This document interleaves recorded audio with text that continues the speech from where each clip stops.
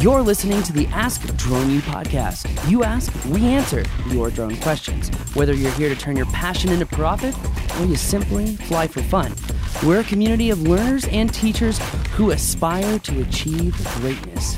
We are Drone U. Good morning, good afternoon, good day. I kind of like the new thing. Thanks. It's working. I probably should stop bringing it to attention so it can just be a new thing. Anyways, Just go watch Crocodile Dundee. You'll get it. the original. Or number 2, whatever. Number 3 was bad. Let's just be honest. It was. But anyway, welcome to the show, everyone. Hopefully you are here to learn something about drones. Maybe you are here for a laugh. Why ever or whatever you're here for. We actually do appreciate it. We're not going to sit here and give you some fake systematic response. So we do really appreciate you being here. Anyway, today's question is actually really exciting. And I think there's something that I want to point out for all of you who have been listening to us for a long time, who've been caring, supportive, just good human people, like just good humans. This question, I think, actually showcases an extreme macroeconomic opportunity because we've got someone calling in from a particular place of the world that erroneously you may assume is not technologically savvy or have the advancements and opportunity to take advantage of the advancements in technology that we do. And so you think to yourself, okay, don't want to assume that a particular country is capable or not of doing something. But the point that I want to bring up is that I love the fact that this caller from Africa is getting into drone mapping in Africa because they see how valuable it is. And I mean, I just recently wrote an article about how we've just seen an astronomical uptick personally, so like real empirical data on the value of mapping and how people are really using mapping and modeling to continue to move the economy forward when we need to work in these remote environments. And I'm just really excited to see all these other countries that are like, wow, drones provide such valuable data. Wow, we can really, create systems on systems on systems of scale, a magnitude of scale, which if you look or read any economics instruction, typically it's based off of Keynesian economics, laws of supply and demand, right? And you just think to yourself, if these countries, which are not as quote unquote developed as the European countries or the Americas, but yet they're not getting in the way of this mass advancement in technology with overburdensome regulations. And I think that there is such a huge opportunity worldwide where as Americans, we think, oh, maybe that's not capable there, but rather we should think what is capable when you don't have a bunch of regulatory burdens, because we're seeing in other countries economies flourishing and really creating new jobs and new data and solving problems to save time, money, and liability. And it's really encouraging to see these other countries in areas of the world that you just wouldn't expect this. I wouldn't, and that's an error, right? I shouldn't assume that. And so my point in saying this is I mean, our administrators, our regulators, like, wake up, look at this, look at the extreme acceptance of this technology and how it's being used. And I think that there's such a perfect example in the deviation between Mexico and Canada. Canada is super highly regulated now for drone stuff. Mexico, not so much. And when we look up drone crashes, it's the guys in Canada who work for a state agency that had a mid-air collision with a tethered drone, and you are wondering, how did that happen? They were trying to read the regulations. Well, hold on 1 minute. Oh, Wait, too late. oh, shoot. Hey, I think at Drone U they tell you thumbs up, Buttercup. Well, that doesn't work for a tethered drone. Anyway, sorry, I couldn't help myself. But it is. Oh, gosh. My point here, everyone, is the fact that, I mean, you guys are here already because you know the value, right? And you're ahead of the curve, which typically means that you're in a very good place to take advantage of this opportunity. And so I just bring this up to encourage you, to encourage all of you. We are on the precipice of something so large, and the world is being forced to really see the value. And that is one killer opportunity that really brings a lot of inspiration to me, Rob. Absolutely. It's so fun to hear from folks all over the world. Like, I am going to let her say her name because I will butcher it. And besides that, she says it much more beautifully than I could ever imagine saying it. So let's just listen. Hey, Drone U. Hi, I am Rakiatu from Sierra Leone, and I'm currently setting up my drone mapping services company out here. I am looking into GNSS units for collecting GCP, and I would like you to give me some recommendations as to which one I should get to use out here in West Africa. Thank you. So Rakiatu, I think is how you said it again, much more beautifully than I just did. Thank you so much for the question. It is, as Paul sort of alluded to, or no, he didn't allude to it, he stated it in sort of the opening monologue to this particular show, just how exciting it is, the things that are going on all around the world, and you are...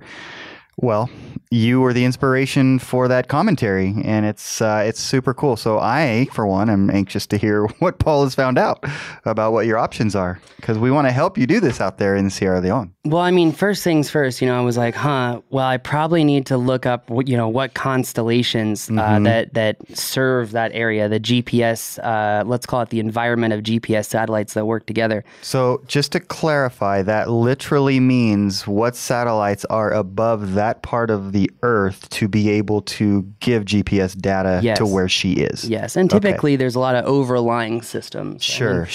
Even in America, we can pick up the American system. We can also pick up the Russian, the GLONASS system.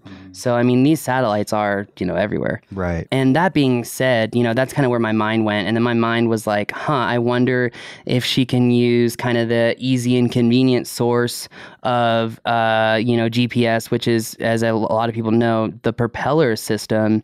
Well, when I went to Propeller's Arrow Points coverage map, Sierra Leone is not available, unfortunately. But, and then we were looking in Africa, and it looks like that there's really only like one area in Africa that these would work, which is really interesting. It makes me think that maybe this country is rather developed. But I called up a friend of mine, Walter Lappert, who owns a company called Triad Drones, and I've known him, since like 2013, I think. And long story short is I said, hey man, like you have more experience in this than I do. And I'm really wondering, I want to give this lady a solid answer. I don't want to just kind of like let it hang. And this is what he did in the military, right? Yes. Okay. He and Peter. Yes. And long story short, he said, well, Paul, you're on the right track as far as looking up constellations, etc. He's like, but let me clarify something really quick. He's like, no matter what data collector that you have, it is going to read some sort of satellites in the area. It just may not be as accurate, or the fix that you get is not accurate as it normally would be. He was like, but a common misconception is that if your GPS collector is not made for a certain area, that it won't pick up any information. He said it will pick up information.